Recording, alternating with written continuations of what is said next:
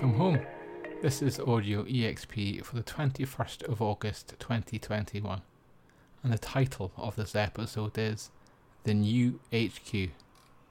In the RPG Publisher Spotlight this month, we have Trash Mob Minis, and I'm pleased to say that the feature on Trash Mob will be going live this coming week, so stay tuned for a sneak peek into a successful one-person and Patreon-powered publisher. And Geek Native's own patrons get to vote for a publisher or a creator to appear in the spotlight. And we're approaching the end of the month, so if you're eligible to vote, please do. That's a good life rule, by the way. If you're eligible to vote, please do. And speaking of life, the Welcome Home intro to the Highlights podcast this week feels especially suitable. Welcome to my new home. Geek Native, that's me, moved flats this week. That's why there's less content than usual. I was offline for about 3 days.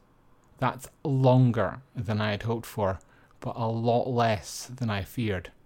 An hour ago, Amazon delivered a new USB cable for the microphone, and since I'm poor and might as well be poorer after the expense of the move, I have an arm for the microphone that's now clasped to the end of my desk. In terms of timing, that's by the skin of my teeth stuff. I've spent so much time finding things lost in the chaos of unpacking. It wouldn't need a great detective to have predicted this mess, but at times I swear even Sherlock Holmes would have struggled to work out what on earth I was thinking when I made packing decisions. And we can start this podcast with great detectives too. Back in March, I had a copy of the comic book Alder to give away. That's the Sherlock Holmes character, that super intelligent woman who is a match for Holmes.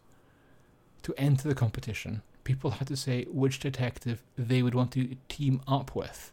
It wasn't an open poll, people had to pick from my shortlist, but there's now a comment section on the blog where you can give me better suggestions, and you can find the link to that via the show notes.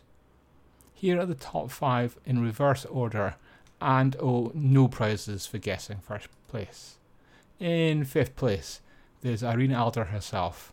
She's a detective of sorts in her spin-off series, and she secured 9% of the votes. In 4th place, there's Philip Marlowe, with about 10% of the votes. Then, in 3rd place, with 14% of the votes, there's Miss Marple. I think I might have voted for Miss Marple if being teamed up with her would mean tea and cake. Then, in 2nd place, Hercule Poirot. He secured an impressive 21% of the vote. I'm rounding down there, and he would hate that. The predictable 1st place, with 35% of the votes, is Sherlock Holmes himself. Who would you have gone for? The headline news from this week, though, is not great, I'm sorry to say. We learn that Steve Perrin passed away. He had been with Chaosium since the 1970s, and Chaosium's president, Rick Mentis, called him an innovative genius, and I'm only now beginning to realise just how important he was to the world of RPGs. The other negative news breaking and developing this weekend is the wave of publishers cutting ties with the Broken Token. Gloomhaven publisher Semaphore want nothing to do with them. Fate's Evil Hat Productions and the board game makers Aiello and Floodgate Games are all cutting ties. A few days ago, via the blogging platform Medium, an ex-employee of the Broken Token went public with allegations of sexual assault and other crimes against the Broken Token's CEO. These allegations are disputed by him. However, these tabletop companies are putting actions and sometimes making donations to appropriate charities in place now. Details, adjustments, apologies, and all the rest can be worked out later. What these companies are showing is that you can believe the victim first and do something straight away. Meanwhile, Gamma has announced they're working on a code of conduct for their members. the Broken Token is currently a member. This code of conduct won't be optional. To be a member of Gamma, companies will have to follow it. It will be fascinating to see what Gamma puts in this code of conduct if it's to be compulsory. It will also be gripping to see if Gamma, which charges for membership, will actually expel members for violations. However, Geek Native's return to blogging started with much less weighty stuff this week. The first piece posted from the new HQ was the final The Eternals trailer. It's really dividing people. There is an arty vibe to it, but there's no way you can say this trailer doesn't have plenty of superhero action. I also had time this week to write up Starlogs. It's free. Starlogs is a framework for sci-fi RPGs like Star Trek Adventures, and it allows you to play them alone. It's a methodology and accompanying tables to bring whichever rules engine and game world you want, but it very much is Star Trek flavoured.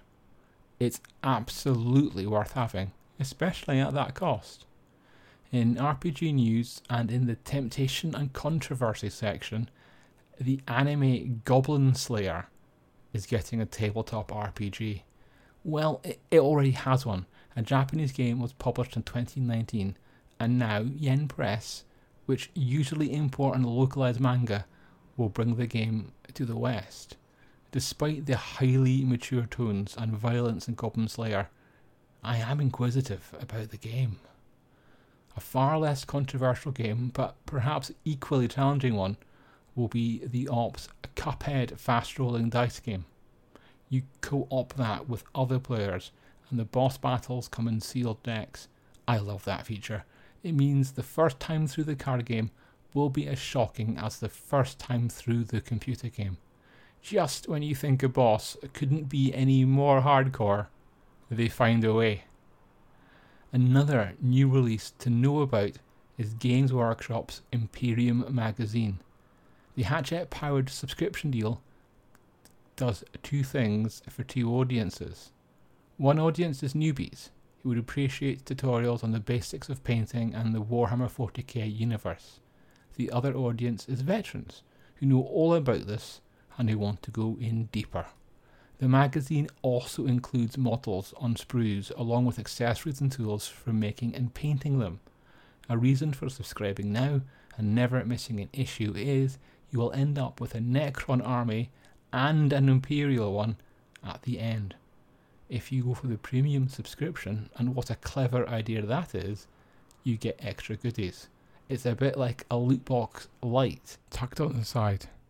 And speaking of models, mentioned in the RPG news summary of routinely itemised, but not actually written up fully on Geek Native due to the move, is the news that WizKids will do Tal'Darel and Critical Role minis. In previous episodes of Audio EXP, we touched on the news of WizKids ramping up their paint and mini lines to take on Games Workshop in a more head-on way. I cite this as further evidence. Yes, even if models of famous characters is far more traditional WizKids. Equally, mentioned in the RPG news summary, but cut due to the time pressure, is the news of Asmodee doing an RPG. It will be the Zombicide Chronicles game, so not entirely new news, but actually happening news. Asmodee aren't doing it alone, but imagine if they had been fully getting back into RPGs again. Who would they buy? And how does this contrast to Edge, supposedly being their RPG specialist for their remaining titles? It's not Edge doing Zombicide. It's, come on, and Guillotine Games. The last bit of news I have for you this week, and hopefully it's back to business as usual next week, is that Chaosium has bought the rights to Cthulhu Britannica and World War Cthulhu from Cubicle 7. The two ranges were published under license in the first place, a license that expired 4 years ago. However, they're now games that Cubicle 7 are unlikely to see again. Once more, I wonder whether they're tempted to establish their own IP or not.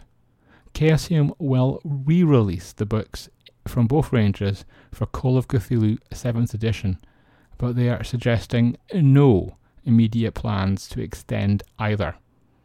In competition news, I have one that's part Warhammer Bundle from Black Library and part deal. It's live on Fanatical. As I like to remind people, Fanatical is the sister site to D&D Beyond, and right now you can get those Warhammer 40k or Age of Sigmar stories from it. Answer a question about your favourite Warhammer range on the Geek Native blog, and you might win one of those Age of Sigmar bundles. The other competition will be over in days, as the publisher wanted it to end when the book comes out. PhD and sci-fi author Alistair Reynolds is getting back to Relevation Space with a standalone book called Inhibitor Phase. At the time of recording, there are only 5 days left on that competition, and if you take part now, you've about a 7% chance of winning. And on that note, let's wrap there. Keep safe, embrace the grimdark future, and we'll see you next week.